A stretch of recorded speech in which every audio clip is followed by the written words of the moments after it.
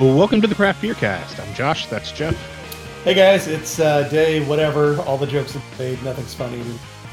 Wells is here. Yeah, just as excited as I was last time. And we have this other random voice still in the Discord. Who is this? Again, look at it. What's up, Chris? I'm back. Why are you not leaving? I don't know. I'm digging this whole quarantine thing. I can't get enough. Yeah. So, anybody, do anything exciting since the last time we recorded? And you can't leave your fucking house? I got out of the house. I did, I kind of feel like my routine's going to be like every other weekend. I'm going to try to get out to a couple breweries and buy a couple 4-packs here and there to try and support local. I mean, I know I'm not going to keep them open, but, maybe a little bit helps here, a little bit helps there. I ran up to Noda and got a 4-pack of True Grit and a bottle of Old Voyager. Because Nice. Sure, why not? I feel like we had the Cabernet version on the show. I gotta imagine it was the one we didn't like, but I don't like it. That all being said, I figured to run ahead and get one of those. Good times. Met up with Wells in the parking lot and had a contactless exchange of some cans because he got super stoked about some things. I'll let him talk about that in a bit. It was all I needed to get those the hell out of my house. So if y'all were ever going to try them, they needed to go. I had this weird, like, I don't know if I'm a good dad or a bad dad moment where, so I went to Noda, ran a Divine Barrel, picked up a 4-pack of their blueberry cobbler cans, and then went to Birdsong to get some more higher end cans. And we get down to Noda, we get over towards Divine Barrel, and my son, who's driving, and we're trying to get him some hours in before his 16th birthday. But he's like, "Oh yeah, I know where I'm going." And I'm like, "Okay." Do you? So we got a Divine Barrel. He's like, "Where to next, Dad?" And I'm like, "Well, how about Birdsong?" And he's like, "I know how to get there from here." And I'm like, "Oh dang." I love it. I mean, like on one hand, he's learning his, natural situational awareness, like, where everything's listed or where everything is laid out. But on the flip side, yeah. So just a quick update on the Old Voyager. We have had the Sauvignon and the Port. Was it the cab? I think the cab is the one that I got. Yeah, and we all like the cab. You actually tapped it. Oh, well, damn. I wish I'd have known that, because when I said I wanted one, the guy's like, "Let me go double check." And I'm like, "You've had it on your board for, never mind, just go check. That's fine." And he comes back and he's like, "Oh, it's the Cabernet one." And I'm like, maybe I'll just do one, because it seemed like there was one we weren't crazy about, but apparently I was wrong. So good to know. But yeah, actually, looking at the list, you tapped that one. Wells and I tapped the Port one. So the two that we've had, we have really enjoyed. Fantastic. Good to know. And at this point, it's got a little age on it as well. So all shucks. Oh. I hate it. But yeah, I mean, other than that, I feel like I probably need to, like, next time I venture out, visit a bottle shop or something. But and I've really been trying to support the breweries themselves, because that's kind of the big deal. So, well, I mean, let's face it. If you go to a bottle shop, you're still supporting local. Like if you're, going to certain bottle shops, but other than that, you're getting more direct money to the brewery going to the brewery than you are going to a bottle shop. Right. I mean, you can make an argument about, if a tree falls in the forest and there's no shop to sell the bottles, does it still exist? Very true. It's it's a tough balance.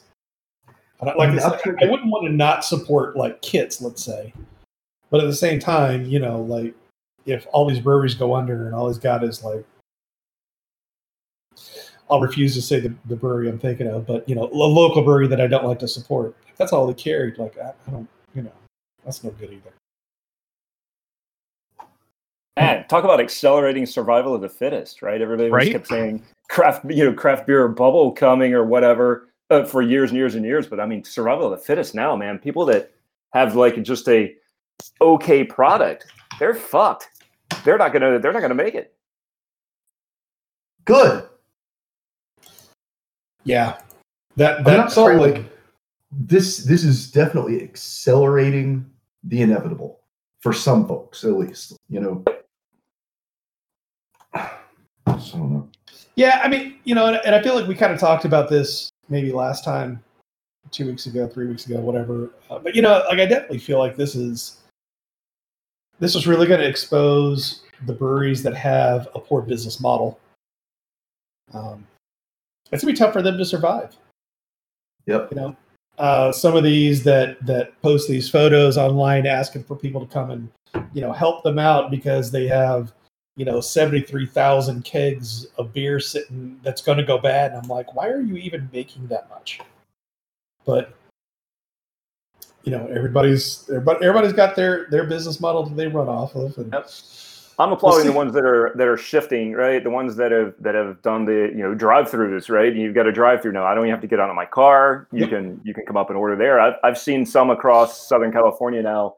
They're doing online only orders. You can't even just drive up. You need to order like the day before, and then they'll have your box ready, right? They assume people are not coming in like, hey, I just want a 4-pack, right? They want to get like a couple of cases of beer or something, right? So they know how much beer they need, what beer they need. And I'm assuming they're scaling back production on things that just aren't selling or aren't moving, right? And they're just going to focus on the things that need to be there. But I mean, putting up online order systems, there's multiple breweries near me now that you have to order online and you just go by and pick it up. And they're even moving to delivery. They'll actually deliver it to you for free. I'm like, man, this is pretty fast moving and pretty, quote, innovative. I know that, food delivery and stuff's been around forever, but I applaud these guys that are trying to get creative.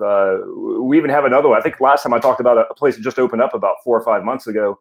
They don't do any distribution. They don't, no bottling lines, no canning lines, but they do have crowlers. So they're doing like 2 days a week. You can pick up a crowler. Just this week, they introduced cans. So somehow they got their hands on a canning line or a canning machine, and now they're producing cans. They had no plans to roll out cans this early, but now they're canning so they can keep open and keep producing and keep selling. I'm like, man, that was quick. I mean, so Wells, as somebody that works in the industry, I would assume they didn't just magically probably acquire that system, right? They probably had that on order for a while. Maybe, or they could have used a mobile cannery. Oh yeah, I forgot about that. What is kind of grinding my gears, I guess, is the milk jugs. Like the people that are like, oh, cool. Hey, we're doing like plastic milk jug growlers to go now. Are you kidding me? Is this a thing? No. Yeah, it's a thing. Shut oh, Lord, the fuck yes, up. It's a thing. No. Mm-hmm. Now, the question here is, what's driving that? And I'll answer that with a little bit of a for instance. So Saturday was running out and had messaged Josh, and was already planning on meeting Wells, and Josh was looking for some higher ground anyway. And so I'm like, I got to do a can drop off, no big deal. I'll swing by Birdsong. So I went to look to see just to make sure that they still had higher ground cans, which they did. But one of the things they had in their post, which I thought was really interesting, was a call or almost a plea. If you have empty growler jugs, please bring them back. And like at first I sat there and I'm like, man, that's the weirdest sort of like request. But then I remembered, like, they don't do growlers. They're still doing the 64-ounce glass growler. And there's a lot of people that are buying those now and probably not coming back right away. Like, I could totally see how they would run out of those. And that's a whole nother problem to have to deal with. Yeah. For reals. Yeah, but instead of waiting for proper glassware to come back, it's like, you know what? Screw it. Let's just put it in the milk jug, slap a sticker on it, and send it out the door. We have a child's sippy cup for you. But it's this level of I'm trying to have sympathy for people that obviously just ran out of containers and have beer sitting in the lines and just need some sort of income. I mean, I get that, but at the same time, I wish they would treat the beer with a little bit more respect if they could. I mean, come on. Like, even if you're like, I get it. You got to move beer. You got to store it in something. But I mean, milk is not carbonated, and those things are pretty flimsy. How many times have you had a milk cap leak? That just doesn't seem like use a 2-liter Coke bottle or something. At least those things are designed to hold pressure and carbonation. I mean, God, Yeah. a milk jug. That's amazing. Yep. That's terrifying. That really is truly terrifying. Kind of like, and it's tough because like on one hand, we want to applaud the ingenuity of the breweries that are trying to find ways to stay open. But then this kind of happens, and it's like not like no, not like that, not like that. I want to support you, but not like that. survival of the fittest. And just bring a big bowl. Will you fill up a big bowl for me and let me drive it home in my lap? I brought one of those Camel Hydro Pack things where it's like a backpack, but it's got like a little pouch inside with a straw. Will you fill that for me? Yeah, can you fill my Camelback for me, please? Yes, that's yeah. I rode here on my bike. Who cares if it gets sloppy or jostled? At least it's a sale, right? That's right. But there were, at least for a little while, restrictions on, like, it's got to be a resealable glass or metal container. And I think they did do a carve out for plastic, but for a little while there wasn't. I just haven't gone back and checked out North Carolina's filling laws in a minute, but I don't get it, man. Anyway. Crazy times. Wells, anything for you? I'm back to drinking Admiral Boots. All right. Other than that, it's the official beer of quarantine. Man, there you go. There's your show idea, Josh. Forget Fridge show. Let's talk quarantine beer. Quarantine beer. What are you drinking? This is what are you drinking? Because you're stuck on a desert island. Which we've done already, but yeah, now we actually legitimately could say we are stuck on a desert island. Okay. I thought there would be more ESB. Chris, anything for you, dude? Yeah, I got a Charlotte beer package. Thank you very much, guys. Yes. Oh yeah, so it was actually quite nostalgic for me over the past couple of weeks going through some Charlotte beer cans, particularly Higher Ground. My God, I'm drinking Higher Ground in California. I can't believe it. Yeah, what a good beer. I mean, it's been a year separated from having one of those, and like first sip, fantastic. It's a grapefruit bomb, as a matter of fact. Really enjoyed it. So thanks for sending those along, guys. Did it make you want to pack back up and move back here? No, of course not. But Munzler's, though. Oh, yeah. So I actually got some real German beer, which was nice, from Old Mech, the Munzler's Revenge, which I like to call it, which was really good. So Old Mech cans, as a matter of fact. So like, who knew that was ever going to happen? So they're actually putting things out in 16-ounce tall boys now. So that was quite nice and perfect for the style, right? The cans are perfect for the German style. Crisp, clean beer, not getting light struck. Good job on those guys. Yeah, that was the hope, to get you a little taste of home, especially now that so many more cans are available. And I say home in a generic sense, but you know what I mean? Yeah. Yeah, it's good stuff. That's unlike what's currently going on in the industry. Yes.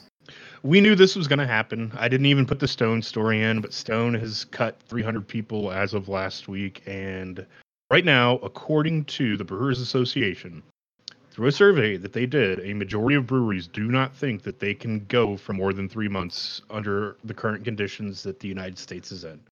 A majority. Suggesting that thousands of breweries could potentially be closing as this quarantine, stay at home, whatever you want to call it, continues.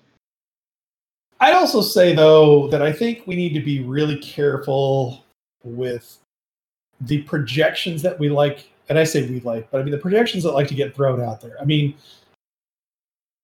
I feel like, especially right now when it comes to this pandemic, there is more than ever this idea of the hot take, and granted, being, somebody who basically has been spitting out hot takes for going on 7 years. It's like every time I turn around, somebody else has some. I've got this new model and this new prediction that says that 95% are likely to possibly change, and it's like, well, okay. I mean, I don't doubt that some of these breweries are going to be in trouble. I'm not sure that I buy that it's going to be half of the breweries out there if it takes more than 3 months. Well, sorry. Go ahead, Chris. Yeah. I was thinking it's going to be circumstantial too, right? Depending on locales, states, federal, packages. So, is a brewery who is in an area where they're not going to be required to pay rent on their space until things get back to normal, right? There's no reason why you would close. You don't have to. You just wouldn't operate for now, right? And then when everything's open back up, you start producing again and start doing more, paying your rent again. I mean, there's different situations we need to look at. If there's a place where, hey, you pay or you're kicked out right now, of course, they're not going to be able to stay open. But, from a landlord perspective, why would you force somebody out when there's absolutely zero chance you're going to ever backfill that? Why don't you cut some guys a break and reduce rents or something like that? Are they going to be impacted? Of course they are, right? Production has to go down. You're going to have to lay off employees, things like that. But outright close, I think that's subjective. It's very circumstantial. It feels like the clickbait of today. Like, it's easy to say, we did this poll and people aren't sure if they're going to be able to make it. Well, of course they're not sure. We're not sure of anything right now. But that doesn't mean that we need to put too much stock in all this. I 100% agree some of these breweries are going to end up closing. And for good. Well, some people may be using this as an excuse to close too. So you see the stats in the article. Nope, I'm planning to close 2.3%. They were already planning to close, regardless of what happened. This is just an easy out. They're just using an excuse now. Like, hey, well, that makes the decision real easy. I'm out of this business. Yeah, for sure. And you guys are going home. That's right. And I guess maybe what I should have said is that some of these they will most definitely close. And it will be for the better good. Much like I keep harping on, if your business plan isn't sound, if you're not good business people and you just enjoy the idea of being in the beer industry, like that may not, this may be the thing that shakes you loose. Maybe this wasn't for you. And I hate to be ugly about it, but some of these breweries weren't meant to last. Well, to be fair, a lot of these breweries, when they were doing their business plan, wrote for them not seeing a pandemic coming. Right. So that is to be fair. And to be, most of these breweries, vast majority of the breweries that are open now weren't open the last time there were tough times in the 2008 recession. So nobody's seen anything like this in the beer world. Right. Totally fair. Well, and I was to say not only that too, but the other thing. So just kind of looking at some of these stats up here, like one of the things they're saying is looking at on-site sales, there's been a sales drop of 75% with the average drop of 65%. So if you adjust it, they call it 65% revenue loss. So that's also in maybe max, Chris, you've been under quarantine for 6 weeks? Yeah. So we had like voluntary for like 10 days, then it became mandatory. It was like, bars and bars and some restaurants were shut down, but you didn't have to like stay quarantined, voluntary closure of businesses. So for some form of like the first or second week of March, at least somewhere, I think it was like the week after that, like March 10th, I think was the official lockdown. So it's been about 4 to 6 weeks, depending on who you ask. Okay, so just going off of that, we are now officially recording this on 4/13, so we could easily say we've had a 75% drop in listenership since all of this started. So like we were saying, there is a lot of, take some of this with a grain of salt of what we're seeing, but 2 months down the road, 3 months down the road, realistically, this is, I think, where shit could start to get scary for some of these places. I could be crazy.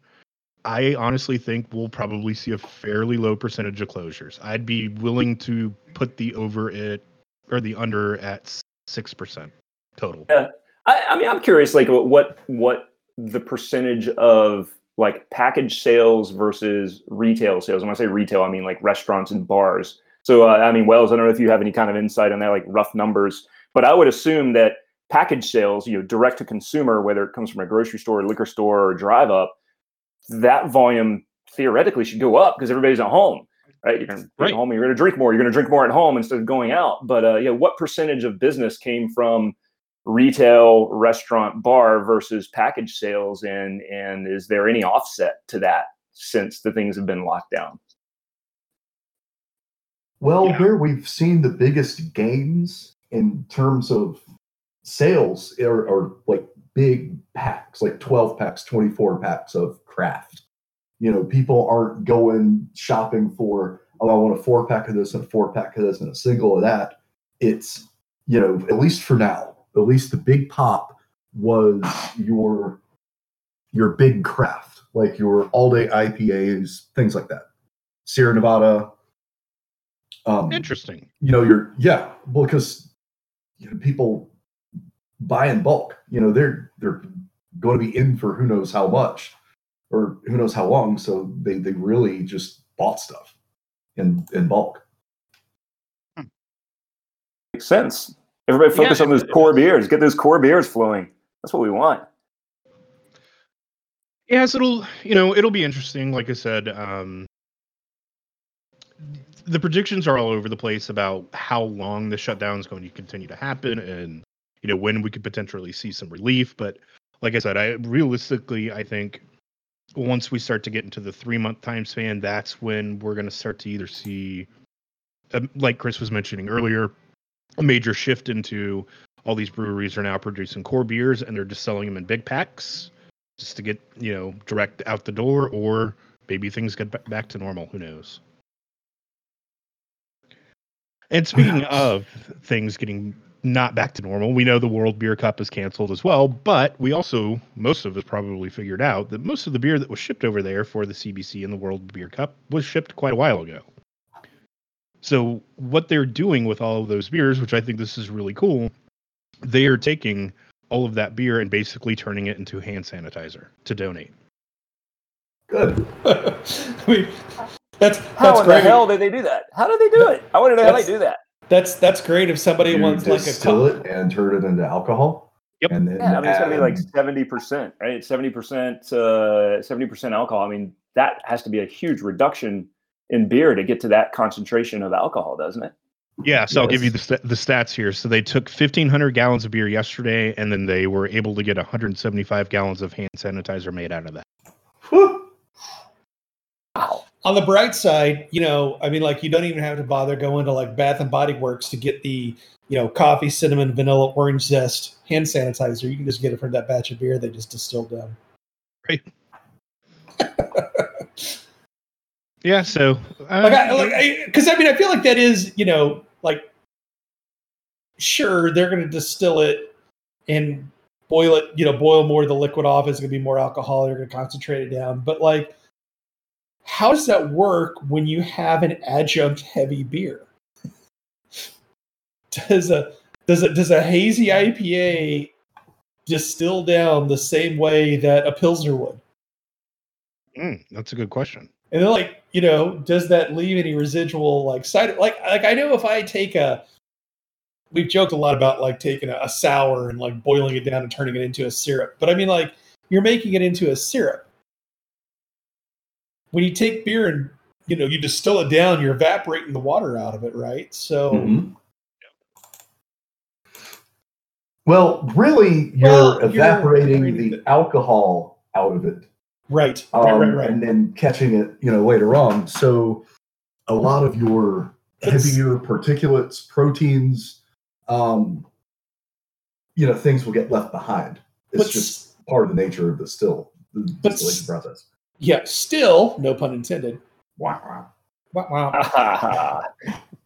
Irregardless, a bourbon varies from distiller to distiller based on, it's basically the same process as beer, right? Like, you take a bunch of grains, you throw some yeast in it, it ferments, and then you distill it out. And so the different recipes create different bourbons, which, ostensibly is what you're doing here. I gotta believe that I mean, like, as great as this stuff is, as great as it is that they're doing all of this, it's got to be producing some very different hand sanitizers.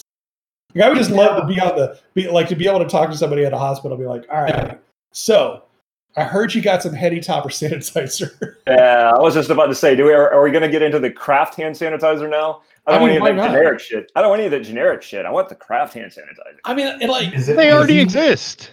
If you're, I won't mind double dry hop hand sanitizer. If you're a brewery that could suddenly start distilling hand sanitizer, and I grant you that probably nobody is set up to do this, but if you could set yourself up to do this, man, that'd be a great way to take some of your bad batches and some of your beer that's not moving,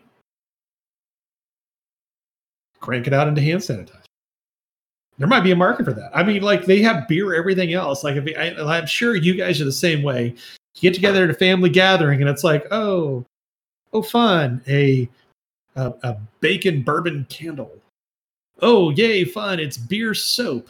Yeah, thanks for the beer soap. Yeah, but I mean, like, I feel like this could have some legs.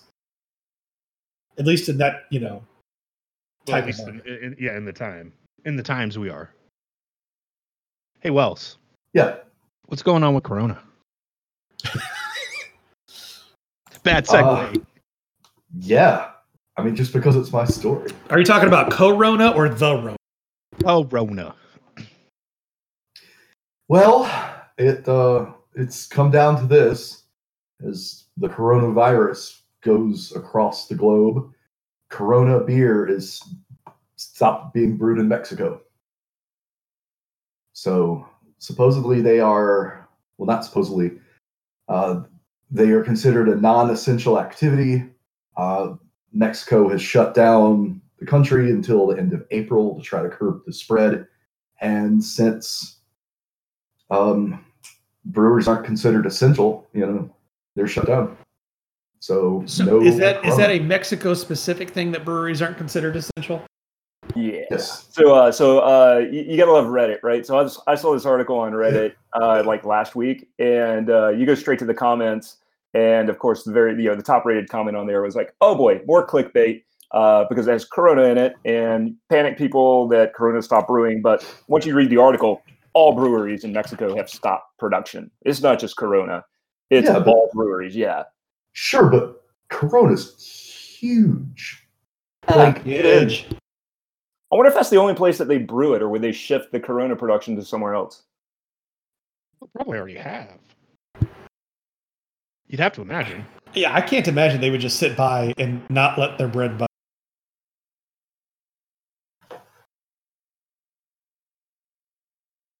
All right. Well, that had no legs to it, Chris. What's going on with wine tasting? How fake this is it? The problem is we're not all together, so we can't see Josh's hand motion. Try to find a way to stretch this out. Next. Yeah. So actually, we have an article in here. It's a really long article, but it's funny. Back in the day, we always talk about hey, so and so won a gold medal at World Beer Cup, and somebody won something at another festival and another award, and it's gold, silver, bronze, and we always kind of joked that they're all subjective. These guys are testing. There's 150 different IPAs in a category. How can you tell them all apart? If you were to do the World Beer Cup today, you'd have a list of winners, and if you did the same exact beers from the same exact bottles the very next day, you would have a different list of winners, because it's just too much to try to distinguish between every single IPA, and it's gonna matter what order you drink them in. Do you have a hangover? Are you hungry? What did you eat before you had this? So, like, all things can influence that. And this guy, he's basically, this is about wine tasting in the junk science behind it, essentially. And he owns a winery. And I just highlighted some things in the article to kind of talk through, because it's a really long article, and it starts getting into wine, why wine tastes the way it does and what people judge on. But I thought this was really relevant when it comes to the beer world, and the same kind of things apply on these. But basically, he has a small winery. He puts things in competitions around the state in California for years and years and years. And he says, in most years the things are inconsistent, right? So he'll have, some of his whites would rate it as gold medalist in one contest, and the same exact white wine in another contest, down the road 2 weeks later doesn't even place. How can it be rated gold in one and not even place in the next one? And he started digging around and trying to figure out why is it so subjective, and tried to put some stats behind it, because he had kind of a degree in statistics and stuff. So he wanted to, figure out these things. And he started putting these wine tastings out to the California State Fair wine competition. It's basically the oldest contest of its kind in North America. It's been around for, decades, to do this experiment. So basically he had a panel of 4 judges, and these are like, renowned people. They're going to be presented with the usual flight of samples, sniff, sip, taste, do everything you do to judge a wine. But he said the wines would be presented to the panel 3 times, poured from the same bottle each time, and then the results compiled and analyzed to see what actually happened. So he first did this in 2005. He's been doing it since 2005. So he's been doing it for like 15 years. So he's got a lot of data to back this up. He basically is the professional wine judges that everybody reads their articles and they rate wine and all this stuff, right? He said only about 10% of the judges are consistent, and those that were consistent one year were not consistent the next year. So there's basically no consistency at all. He basically sums it up. 10%? Only 10% of the judges were consistent in judging the wines. Fucking insane. 10%. These are professionals that everybody looks to that reads articles. When you go into Total Wine, it says rated 96 and, Wine Aficionado or whatever. These are these guys who can make or break a winery. They're only 10% accurate. 10%. What the fuck?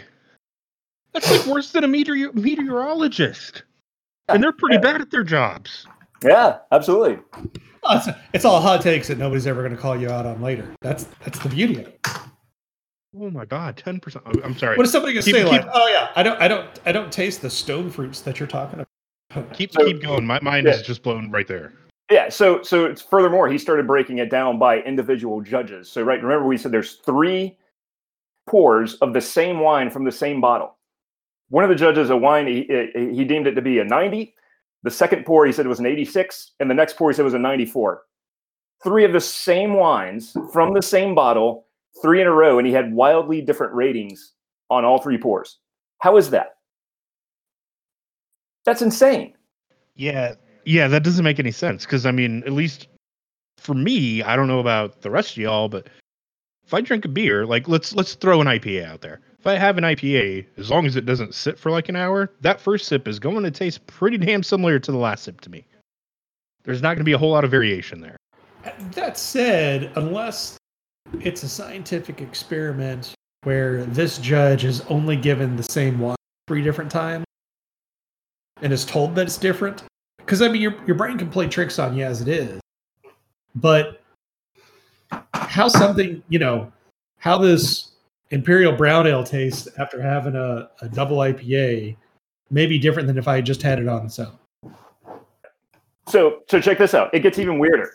So he decided to take 57 wine tasters, and he presented them with the same exact wine 1 week apart in 2 different bottles, unlabeled bottles. They're basically blind tasted. So 57 volunteers, same wine, 1 week apart, in 2 different bottles, so they couldn't tell it was could potentially be the same one. He presented one as a table wine, so basically your $10 bottle of table wine that you can get at Total Wine, and the second one he basically touted as a very high end wine, and he absolutely fooled everybody. So basically, when tasting the supposedly superior wine, the language from the reviewers was more positive, describing it as complex, balanced, long, and woody. The same wine presented as the cheap wine, they used negative words such as weak, light, and flat, just because of the way it was presented to them. 57 people. It's got to be the placebo effect, right? When your brain gets told it's a certain, you tend to believe that it's a thing, whether it is or not. So out of 6,000 blind tastings, he found a positive link between the price of the wine, the amount people and the amount that people said they enjoyed it. The more expensive wines, they always said they enjoyed it more. They were like, I paid more for this, damn it, I'm going to enjoy it more. I think it's probably, like you said, the placebo effect that kind of comes in there like that. But that also feels like the Untapped effect. or untap's not the right term there. It's that thing of like, I had to trade a lot for this beer, so I'm going to rate it highly because, it's supposed to be this good because I had to trade a lot. Or I bought a lot of this beer and I'm hoping to turn it into other beers, so I better hype it up too much and pump up the rating to try to offload it to some rube who's probably doing the same thing to me. Mm-hmm. You thought that was it? It gets even weirder, guys. It gets even weirder. But wait, there's more. But wait, there's more. So they talked about how color and perceptions of the color and stuff like that can affect your taste or whatever. So he had 54 wine experts to do two glasses of wine side by side, one red and one white, using the typical language of the red. The panel described the red as jammy and commented on its crushed red fruit. And the critics failed to spot that both wines were from the same bottle. It was a white wine, and he used red food dye in one of the glasses to make them think it was a red wine. This dude is the greatest troll ever. I love this guy for sure. Oh, it's great. He's rocking the industry right now. As a matter of fact, he's got a quote in here that where is it? He said that the people in the industry absolutely hate him right now. You'll never know why. Oh, yeah. So the studies have irritated many figures in the industry. They say I'm full of bullshit, and that's okay. I'm proud of what I do. I'm like, yes, this guy's rocking everybody right now. He absolutely fooled them by putting red food coloring in a white wine, and then they talked about it like it was actually a red wine. 54 experts. I mean, you think about it, and whether it's in the wine industry, there's a cottage being certified as knowledgeable. And I won't for 1 second cast any doubt that there's some real skill and knowledge that goes into a lot of being able to detect certain off flavors, issues that may have taken place. I think a lot of that can be experienced and just being told like that's what that is. So I don't, I don't discount the knowledge that some of these people have. I just don't know that, like, to your point, Chris, once you start getting into rating a beverage, like that's really subjective. So, no. Well, and not only that, but let's stop and think about a wine sommelier for a second. And they work at a very high-end restaurant. And how much money they're making selling you this, $400 bottle of wine. Yeah, they don't want to be found out right now. Yeah, holy shit. That's just, oh my God, that's crazy. Meanwhile, all I've got is that stupid Parks and Rec episode run. Oh, yeah, yep. He discredited all these guys. Yeah. He's just discredited all these guys that have these certifications and everything. He's like, basically your opinion's bullshit. Lovely, huh? You translate that to the beer world, right? Take these awards and stuff with a grain of salt, right? It's time, place. It's so subjective. Like I said, they could have had, bad pizza for lunch, and then, their afternoon tasting session was just wrecked because they had like spicy pepperoni pizza or something. Who knows?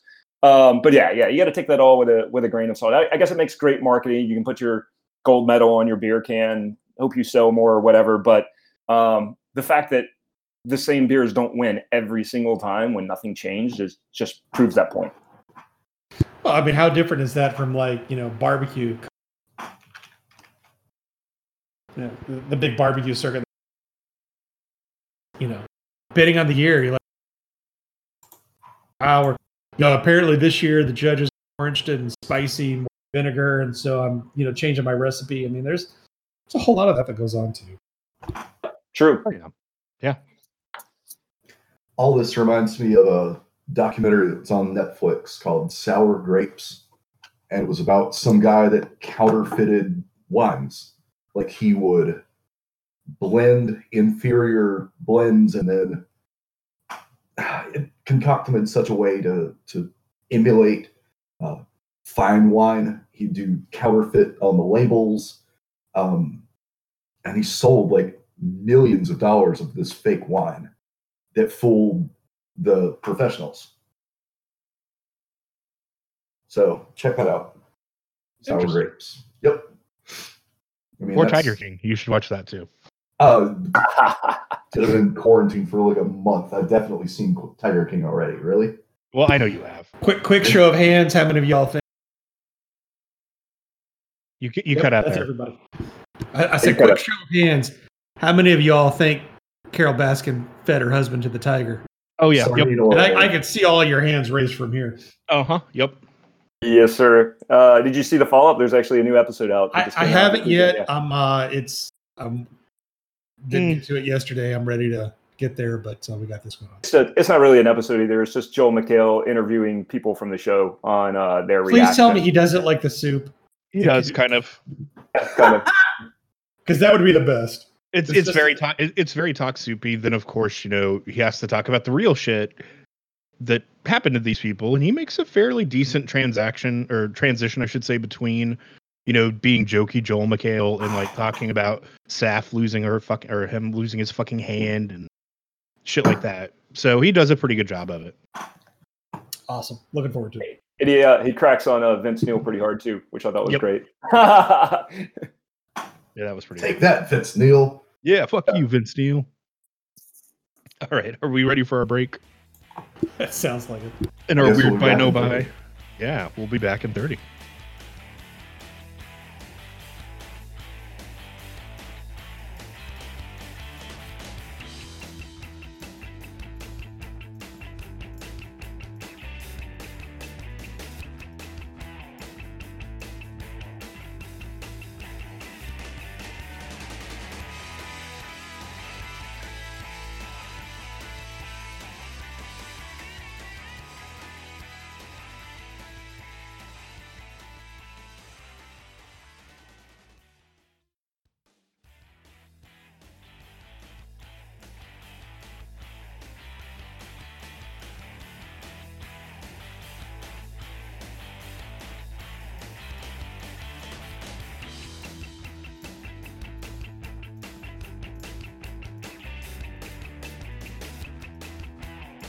Well, it's time for buy no buy. How does that work? Oh man, I've definitely been drinking a beer while we're in our own respective homes. We're just going to figure out what we, do we like this beer or not? Is it a buy or is it a no buy? Pretty simple system. Jeff. All right, so I think I mentioned this the last time we got together. So we had a care package from Chuck. We got Chuck beer. And we're going to try to sit on them and ride out this quarantine, but some of these were hoppy beer, and I felt like I needed to jump into them. So beers are not eggs. You cannot sit on them and expect them to happen. Correct. So I one of the ones that he had sent was a fresh hop beer, so that one kind of screamed out as the one that needed to go first. But Wild Leap, who you may recall from the Alpha Abstraction series, had one called Three Harvest, a fresh hop double IPA, 8.2%. And man, I kind of hate the fact that I had to have this without you guys, because I mean, this is right in your wheelhouse. Although the fact that I like it probably means that you would not. But used hydroponically grown Cascade hops. Was real good. I liked it, actually. If I was at Wild Leap, I would definitely buy that beer. So there's that. Wells, what are you drinking today? Hydroponically grown hops. It's like a new thing, relatively new, and it's fascinating to me. Like, you're going to be able to have like wet hop beers next week, maybe. It's gonna grow them year round. It's gonna cut down the growing season, as well as the growing Appellation. Is that what you say? Appellation, where they only grow like above certain, where they only grow in great abundance above a certain longitude, like the Pacific Northwest and up in the Germany, the upper longitudes or latitudes. It's that's real interesting. I wonder if that's going to scale very well, or would it be just for like, very small batches? Yeah, hard to say. This was a real good beer, and it was super hazy. It's a Wild Leap beer, so you guys have had a couple of those. You know what to kind of expect. Like I said, it was Cascade. Man, it drank real nice, and just My very scientific, well thought out, experienced position on this is that it was a good beer and I would buy it. Very nice. What, Wells? Well, y'all know me. I am back on my bullshit. This episode is brought to you by Admiral Boots from Casita Cerveceria out of Farmville, North Carolina. 11.5% Imperial Brown Ale. I can't get enough of these dang things. It's the official beer of quarantine. I mean, I've tried to keep it North Carolina as much as I could. And God, I just love this beer. So I'm really looking forward to hearing what y'all think of it, since I gave cans to Jeff to pass out. So yeah. As mentioned earlier, met up with Wells for a beer handoff and dropped some of this off to Josh. Josh and I were talking before the show, and we were talking about having this beer, and he's like, I don't think you're going to like it. You're wrong. You're absolutely wrong, Josh. Really? Yeah. So to me, this drinks like some of the best, and Chris is going to hate me when I say this, but some of the best brown ale with coffees that we've had. The cinnamon, vanilla, the orange, it's there as a nice little accompaniment, but it's not taken front and center. The vanilla maybe a little bit, but it just all works so well together. This is an imperial coffee brown ale with some hints. It's a very, very well edited, subtle additions that make it better than it may have been before. But I would drink it without the additions. I would drink it with the addition. But this coffee is banging. I would not drink it in a boat. I would not drink it in a boat. The reason, Jeff, that I didn't think you would like this is a brown ale. You don't like brown ales typically. I'm okay with brown ales. I don't like all of them. Okay, but especially like a coffee brown, like so. Surly Bender, Bed and Ales from Highwire, just to name a couple. I don't mind them. They're not what I reach for necessarily straight off the bat, but especially if you're gonna throw coffee in it, you got my attention. Okay, fair enough. I'll go ahead and do this one before I do my other beer. So Wells had this 2 weeks ago. Whenever, I don't remember when he had it. He's probably had it 1,000 times on the show already. As he was describing it, it sounded kind of like a train wreck, if I'm going to be honest. Oh yeah. You listen to the flavors and you hear like orange and cinnamon, and you go, "Why are you putting that in a beer together? What the fuck is wrong with you?" Oh, it's barely there. Well, and let me get there. So it was shortly after recording, Wells brought one of these cans over for me, and I was like, all right, I'll try it. Whatever, I'm not expecting anything. Open it up. I send him a text, and I go, okay, this is way better than I expected it to be. Like, I honestly thought this thing was going to be a train wreck. And on the second time, and actually doing it officially for the show, it still holds up. But you listen to the descriptions, and you just think, I don't know. But, man, they nailed this thing. It is damn good. Damn good. Yeah, Casita is quickly getting into that category of, like, even if it looks weird, I'll give it a shot, because there's very little that they're making that I have absolutely not enjoyed. Yeah. Chris, before I do my other one, do you have a beer? It's probably a Charlotte beer, I'm betting. Oh, of course it is. So I've actually got a beer here from Triple C Brewing Company that Jeff dropped in the package. It's called Flat Brim. Nice. Yeah, so Jeff pimped that up for me, saying this is one of the few hazy IPAs that he enjoys. So I was saving this one for the show, and I don't like it. It's terrible. It's just a hazy IPA. Nothing special about it. I'm gonna no buy it. Get out. Do not like. Yeah, was not a fan. I mean, it's a hazy IPA. So what don't you like about it? I'm curious. Honestly, I'm curious because Chris, I don't know. I know you don't listen to the show anymore. That was my beer of the year last year. Really? That's how much praise I have for that beer. So I'm curious, what do you not like about it? It's just another hazy IPA. I mean, there's absolutely nothing that stood out to it. It's like every other hazy IPA I drink. As soon as I poured it, I was just kind of like, really? Smelled it. Smells fine, but nothing there stands out about it. I would not buy it again. Interesting. What about the what was the fucking pale ale that I sent you? Did you like that one from Triple C? That was the what was that? The Greenway? Yeah, it was the reformulated Greenway. Yeah, I was actually. So what's funny is I was actually looking forward to that because I remember having that before. I don't remember it being a hazy, but it is indeed hazy now.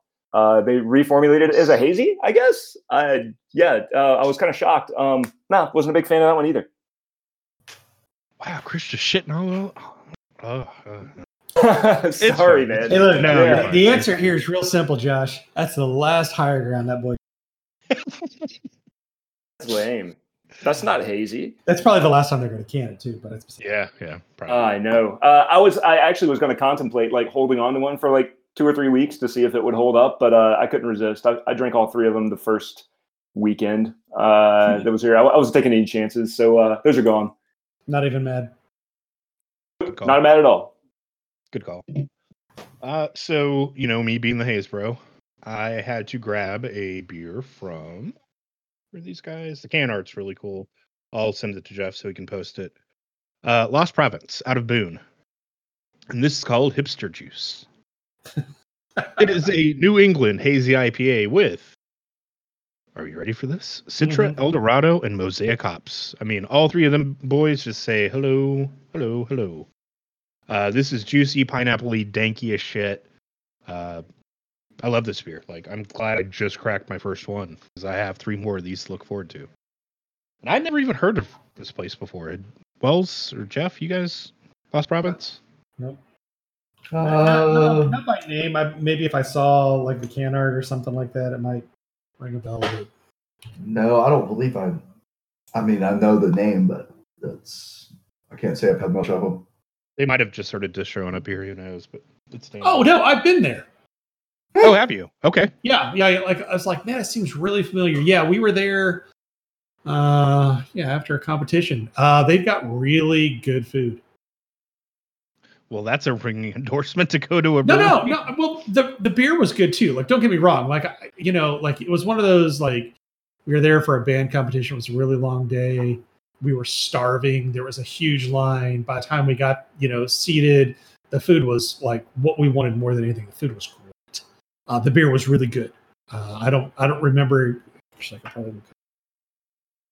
enough. You're fine. Don't worry about it. We're at the end of the show anyways, unless anybody has any other beer to review. Not on this episode. Chris is going to hate all over everything, so. Here you go. I had their Fat Bastard Oatmeal Stout. Like that one, enough to buy it again. I love it when you call me Big Guava. Like that, enough to buy it again. I really like their IPA. I really like their Oktoberfest. And their Czech pills I liked as well. So, yeah, all their stuff I would go and buy again. That guava beer sounds interesting. Mm-hmm. Interesting. Well, I'm a sucker anytime you're using Notorious B.I.G., so there's that. That's right. This was a New England style IPA with pink guava. Ooh. And I love me some pink guava, so. All right, Jeff, we're at the end of the show. Where are we at, man? Come check us out. Go to the webs. Visit craftbeercast.com. See links to all of our things like our Patreon. Although, like, honestly, as much as this is normally the part where I would say, send us money, send us support, send us whatever. Honestly, I'd rather you support your local breweries that you believe in. That's who needs it more than we do. But your support is great, and we do appreciate that. Meanwhile, continue to interact with us. Hit us up on the Twitters at CBcast. We're doing these shows on Discord now. So I know Josh is toying with the idea of making it so that if you happen to be here at the right place at the right time, you can listen in, I think. Oh, it's already set up that way. Okay, so it's already set up that way. So, if you want to be a fly on the wall and hear the unedited, not that Josh has a lot of editing, but if you want to hear the unedited version, you're, hit Josh up on the Twitters at CBcast, and he will show you the way. Wells, where can they find you? Bored at home. I'm so bored at home. I'm actually like on Twitter right now. He's so bored. He's like Madeline Kahn. And I wish she What? was tired. Never mind. Blazing Saddles. Oh, she is so tired. Coming and going and going and coming, and always too soon. Too soon. You can find me at All Wells, Twitters and the Instagrams. It's going to be lots of pictures of my backyard and my dog and beer, because that's the only thing I have going on in my life. Oh, God. Kicking it to Chris or kicking it to Josh? Who wants it? Chris, where are you? Yeah. Hey, you can find me at CP SoCal on the Twitters. And I'll be back next show, too. How about that? maybe. Maybe. It's a big maybe. TBD. You can After follow he me after he crapped all over Flat Brim, I'm not sure Josh is going to let him back. right? He might be banned Nah. I like Chris too much. If it was Mark, though, Mark would be out of this call, and he would be banned permanently from this Discord forever. Yeah, I mean, I could just write, if he wants to shit on that beer anymore, I'll just right-click and block his ass. We love you, Chris. You can follow me on Twitter at JoshCBC. Don't forget about our subreddit /r/craftbeercast. We are in desperate need of stories at this point. I don't want to keep covering the sky is falling, the sky is falling, the sky is falling. So give us ideas. A locked in home quarantine show might not be a bad idea of what beers you're buying, but we already know what Wells is, so that kind of ruined it. So I've got something to cover on next show then, since I might be back. Just remind me on the next show on the what have you been up to? I've got a couple things we can talk about that are not Sky is Falling, but it's as a result of Sky is Falling. So it's actually good news. Yeah. Okay, right on. Tell a friend, especially now. You people that work at home that don't have to be on conference calls all day, listen to a podcast. Listen to our podcast. We have 326 episodes released. If there's ever a podcast that you can just turn on and not pay any attention to, it's probably ours. Us. Yeah, it's 100% ours. Skip the first 20 episodes. Just start at episode 20. I keep thinking we need to just scrape those off the web and not make them accessible anymore. Yeah, I feel like they need to stay there as a cautionary tale for ourselves. Yes, they do. The only reason I say skip them is the audio quality was shit. I was still learning things. It happens. It's a thing. We mentioned Patreon, subreddit, Twitter. So yeah, follow me on Twitter at JoshCBC. And other than that, we will talk to you guys next Thursday.